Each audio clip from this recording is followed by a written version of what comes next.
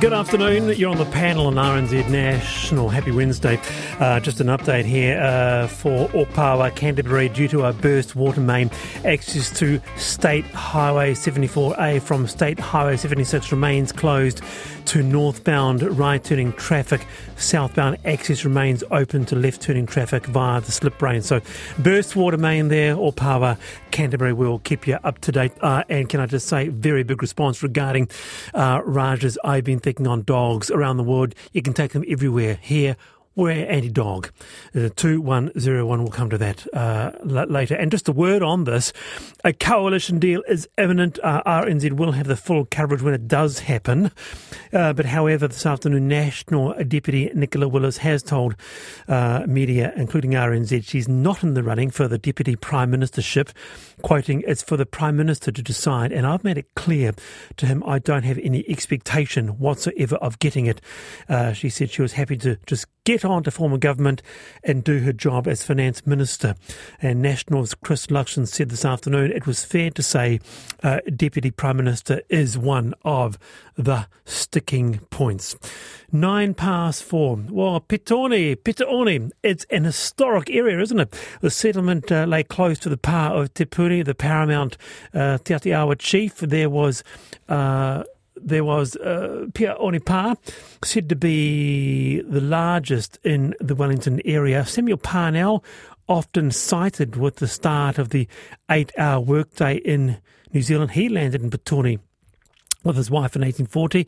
And now Hutt City Council has backed a move to officially change the name of Petone to Pita-One. The document said it represented a misspelling of the area's traditional name. With us is Mike Fisher, the chairperson of the Petone Community Board. Mike, kia ora. Kia ora, Wallace. Good to talk to you. Nice to have you here, Mike. Is this a significant moment for the good folk of Petone? Well, it is. And, obviously it's going to attract a lot of comment, and we look forward to hearing, the views of people when the Geographic Board does put it out for consultation in the new year. Can you tell us a little bit more? Can you tell our listeners who aren't in the area or from the region a little bit more about what was behind this move? Well, you alluded to it earlier and in your introduction. The name Pita-One was originally, named after the Pa area and was the original name of the area. And following settlement and development, it has become anglicised and the spelling to Petone with the E and the general pronunciation that way, and grown over the years. And so it's really seeking to correct that and in line with council naming policy to bring it back to its original name. Yeah. Needless to say, the councils around the country have been grappling with various issues, this year, haven't they? Including this one of either misspellings or changing names. Interesting here that the Hutt Council was really fully on board with this, well, almost anyway. Well, I guess the point to remember is that it is the Wellington Tents Trust and the Palmerston North Maori Reserve Trust as mana whenua raising this question with the Geographic Board. And what Council has done and what the Petone Community Board has done is just endorse their application. And that's all it is at this stage. And, of course, as I say, it's up to the Geographic Board exactly what recommendation they put out for consultation. Let's get our panel to jump on this. And Raj, you're not necessarily from Petone, are you? But you do live in the Wellington area. What's your take? I totally support it. And what I love watching is actually history in motion in front of my eyes on an issue such as this. And I moved here in 2010. And just to give one example, I remember Parapara Umu, near Wellington, routinely being shortened not just to Paraparam, but even Pram. And I would And I would never draw any further inference about people who use that name. But I do think that over time, using the full name does change us, and it makes the full history of this whenua more visible, and it influences our attitudes on other matters. Mike? Yeah, I agree. That was very well put. And another good example, which I've been using when I've been asked, is Rimutaka, and the correction of the spelling of it with the letter I and to an E and a macron. And slowly it becomes more accepted. You know, there'll always be some people who just choose out of habit or you know, because they've always called it that way to refer to it in the original name, and no doubt that will continue. But I think it is a good move to restore the correct name, and like Raj said, you know, people will slowly change, and it will become generally accepted. Nalini, what about you? Yeah, no, hi, Mike. I'm totally in agreement as well, but I do have some questions, and they're around things like, Rimutaka is a very good example, and so is Wanganui, Whanganui. But I'm more in favour of bilingual names, purely because there's history there for both. And my concern is that we have literature from the past that would refer to the word Petone. We can't go back and correct those, can we? So in the interest of preserving our past history as well as fostering the future, I think we should probably think about bilingual names. And Mike, I wonder what your thoughts are on those.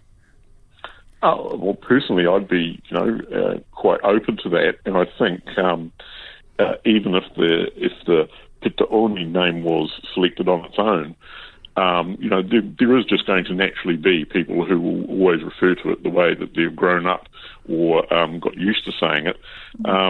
But I could be quite happy with the dual name. In the same way that we've got Aorangi Mount Cook, Aoraki Mount Cook. Oh, yes. So what happens now? What's the next step, Mike? So the 10th Trust's application will go through to the New Zealand Geographic Board, and then they would consider that and put it out for consultation, which would be in the new year. And obviously, residents then, and anyone, of course, around the country would be able to make a comment on it. And they would consider that, and then the final decision would be a recommendation to the Minister of Land Information when we've got one, and they would make the final decision. I mean, is Pita-One used much now? I'm just thinking, would it be better for the transition to occur naturally, simply by people using it as opposed to going through this process? For example, some people might call Tamaki Makaurau Auckland. I mean, it's not the same thing. It's not a misspelling. It's just a different aspect, but it's an issue involved in it. Or, for example, Whakatū Nelson.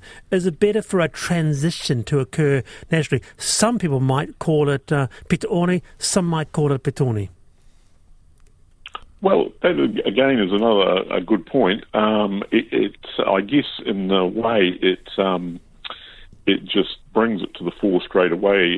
In that, I know there's lots of English place names around the country that have been misspelled, perhaps like a Mackenzie with an AC instead of a M little c, etc. And slowly these things are corrected. I think in this instance, if we end up with either a dual name or allowing it to happen by osmosis, it's a possibility. But I think this is a more clear-cut example, like Rimutaka, etc., where it's not a complete change of name, as it were, or from a particular settler's name or something like that to the original Maori name. It's really just a simple correction, if you like. Interesting stuff. All right, well done, Mike. Got on it. Mike Fisher there, chairperson of the Petone Community Board. Not all Raj into it, though. Gosh, so this current fashion of renaming or recorrecting has no popular mandate. It's used by the professional class for ideological woke reasons. Am I being invited to comment on that? Well, I mean, I come from a country where in India we have similar renamings, and of course there is ideology behind that. But you also have to remember that the slapping on of names by the in our case the arriving colonizer, and perhaps here as well, also has an enormous ideology behind it too. So to restore the full history of this country pre-European arrival is to kind of make the totality of that history visible. I mean, interestingly, I live in a suburb where perhaps one day a correction of a spelling might occur, where we'll go from Karori to what probably was Kaharori. So we might be on that list. Interesting stuff, isn't it? All right, kia ora, Raj and Nalini. We're moving on to this because our next guest is waiting, Nalini. I'll ask you later. The levels of gambling in schools is concerning. So says the Problem Gambling Foundation. Online gambling has become popular with secondary students sitting at their desks. Just under half of youths aged 16 to 24 had gambled. That's according to a 2020 NZ Health and Lifestyle survey. Our next guest says school-aged children are being normalised to gambling through video games and offshore gambling advertising. With us is Andre Frood from the Problem Gambling Foundation. Kia ora, Andre. Kia ora, Wallace. I was quite surprised at the stats on this, just even that stat from 3 years ago, that just under half of youths aged 16 to 24 had gambled. How so? Well, it's interesting. I think what we're seeing now is a lot of normalisation of gambling. We've got, games that include loot boxes, which are essentially simulated gambling. And of course, these young people, they live their lives online. They're being absolutely bombarded with ads for offshore online gambling. And I think, this is sort of the outcome really, is that we're going to see more young people being gambling online and being impacted and potentially being harmed. Can you describe these loot boxes? What are they? They're part of many popular games, and essentially they're just like virtual containers, and you don't know what's inside them, and you often have to pay money to open them, and they can give the player, it might be a new costume or it might be some in-game currency, but at the end of the day, you don't actually know what you're going to get. And of course, worthless items are really common, and the more valuable items are rare, which of course is pretty familiar with any type of gambling, really. So they're psychologically akin to gambling, but they're not actually, or they don't fit into the definition of gambling because you can't cash out. I see. But a lot of young people are spending money on these loot boxes. Well, that's interesting, isn't it? And here we come to the issue of gambling that is online and the issue of phones with young people. Yes. This must be quite a concern for you. Look, it absolutely is, just because it's so accessible. And the other thing is it's really easy to hide. So, these young people can carry their phones around in their pockets. And we've anecdotally heard stories of students gambling, at the back of the bus.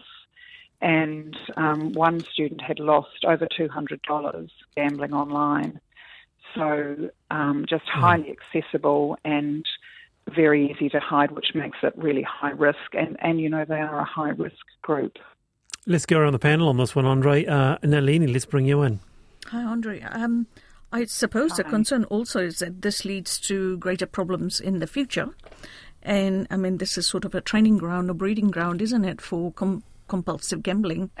Absolutely. Do we know how these kids are being able to fund these? Do they have source of funding? Obviously, they have source of funding from the parents, or is where's the money coming from? That's a really good question, and I guess perhaps these young people are getting pocket money or having access in some way to money to be able to gamble. Unfortunately, they might have had a win and then they just reinvest those winnings, which of course is one of the real risk factors with gambling, actually. A lot of people who've experienced harm from gambling have told us that they have a win early on, and that's sort of led to a downward spiral as they sort of re-gamble or gamble the money that they've won. And there's now a really solid body of evidence that there's an association between harmful gambling and loot box spending. So, we're getting this grey area, this crossover between gaming and gambling. So, that again can be very problematic for young people who game. And do we know what the parental awareness is of this issue? That's also a really good question. We really want to raise awareness of this among parents because it's really difficult for them to know, for example, a game that they might be buying, whether that has got loot boxes or other simulated gambling within it, and to be really aware of what their children are actually playing online. And it's a really, very difficult for parents. But yes, we really need to make them aware of some of the risks associated with these things. Yeah, interesting, Raj. The interesting article here is by Bella Craig, actually, it was in the Herald here. A former student cited Hawke's Bay secondary school student said that when he was at school, he started betting money on overseas video game Counter-Strike Global Offensive's skin gambling website, saying that there's all sorts of weapons you can get. You can get different skins, so your guns in the game can have different patterns. And so this is the issue, Raj, going from gaming to all of a sudden, as a very young person, real life money. Absolutely, and I completely share Nalini's concerns and have very similar questions. Like, as a parent, I was far less aware of this danger lurking in the online world than some of the other ones about which we are made much more aware, like cyberbullying and other dangers. And, and what came to me reading some of Andre's thoughts is that this term gateway drug has been used in the past to create so much moral panic. But it does seem like online gaming and gambling might be one case where it does have some valid use. I mean, I found it very concerning to hear about the number of young people who get into serious levels of debt with their online gambling and then transition to different kinds of real-world gambling as well. So I'm all for learning about... This morning on First... Sorry about that. Keep going, Raj. I'm all for learning about what we need to be aware of as parents and how might there be more awareness and regulation. And on that, finally, Andre, are we lacking behind other countries regarding online gambling legislation? Absolutely. Our Gambling Act is 2003, and it really needs to be more fit for purpose. It currently isn't. I mean, if you think back to 2003, I don't think the internet is even mentioned in the Gambling Act. It's really important that we get some regulation around this and age restriction around some of these more harmful loot box games, and warnings for parents if these games include loot boxes or other simulated gambling. And that's what's happening around the world, as a lot of jurisdictions are battling and with the regulation of online gambling and games with loot boxes.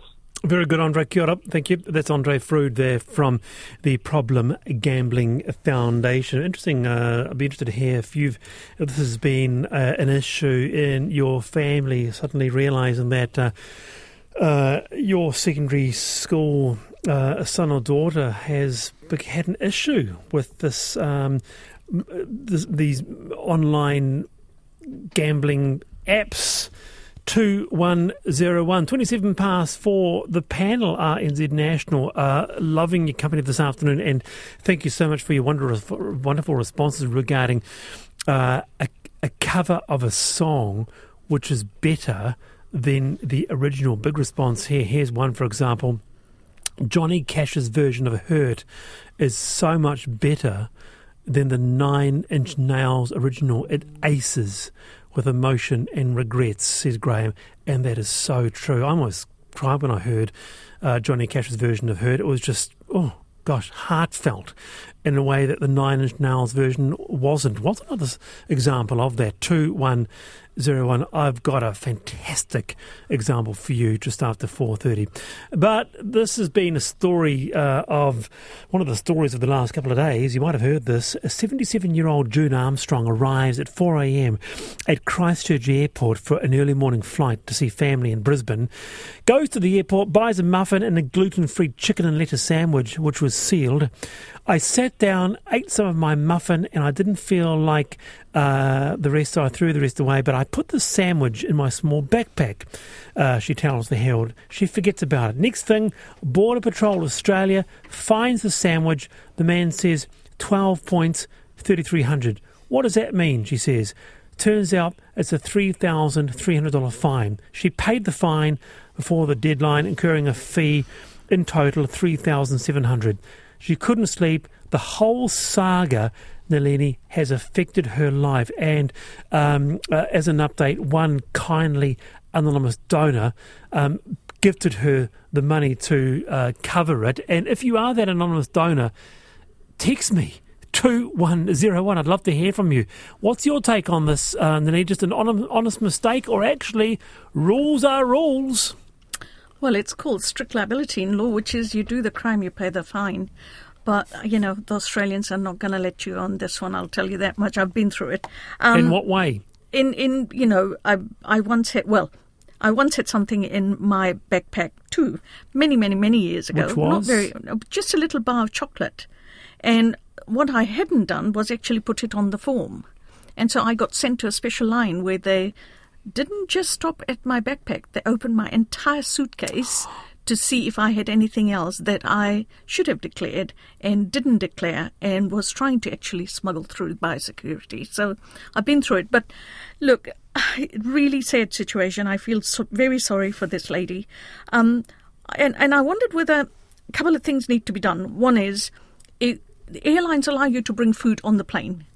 It is the airline's responsibility to repeatedly remind you before you disembark, please get rid of anything you've brought onto the aircraft before you get to biosecurity, because the fines are horrendously high. That's the first thing. Secondly, I think once you get to a few steps before biosecurity, and I think New Zealand does this very well, you have large bins which says, have you got something you shouldn't be bringing in? Here's your last chance. Good advice. Please. Last chance. You know, we need reminders like that. Yeah, and reminders of the last chance bin. Raj, your take. I mean, I was stunned by the story of the ripple effects on her anxiety and on the rest of their spending. Yeah. But, you know, recently I was watching an episode of the show on border security in Australia on Great TV. Great show. Border security, yep. And there was a foreign couple arrived at Sydney who had an enormous amount of food with them that they hadn't declared. And the husband did two things. First, he claimed that the wife had packed it all without his knowledge, and he kind of yelled at her. Great for the marriage. And also that he was the boss of a big company. And my reason for bringing it up is that I believe that on that program, their fine was somewhere in the region of $400. And so, again, the question of the discretion of the individual officer comes in, and to what extent this woman was kind of bullied by one officer, apparently enforcing the law. So did the man talking about being a CEO make a difference, or the presence of the TV cameras? Or was it just one slightly bullying officer without denying that the woman had made an error? Yeah, shocking example, isn't it? $3,700, a person who has $30,000 in life savings on the pension, albeit freehold, but almost thought of giving up their bowling subs, $200 because they can't afford life. Next minute, this. Have you been stung, or have you been pinged with anything going through customs? Let us know, 2101.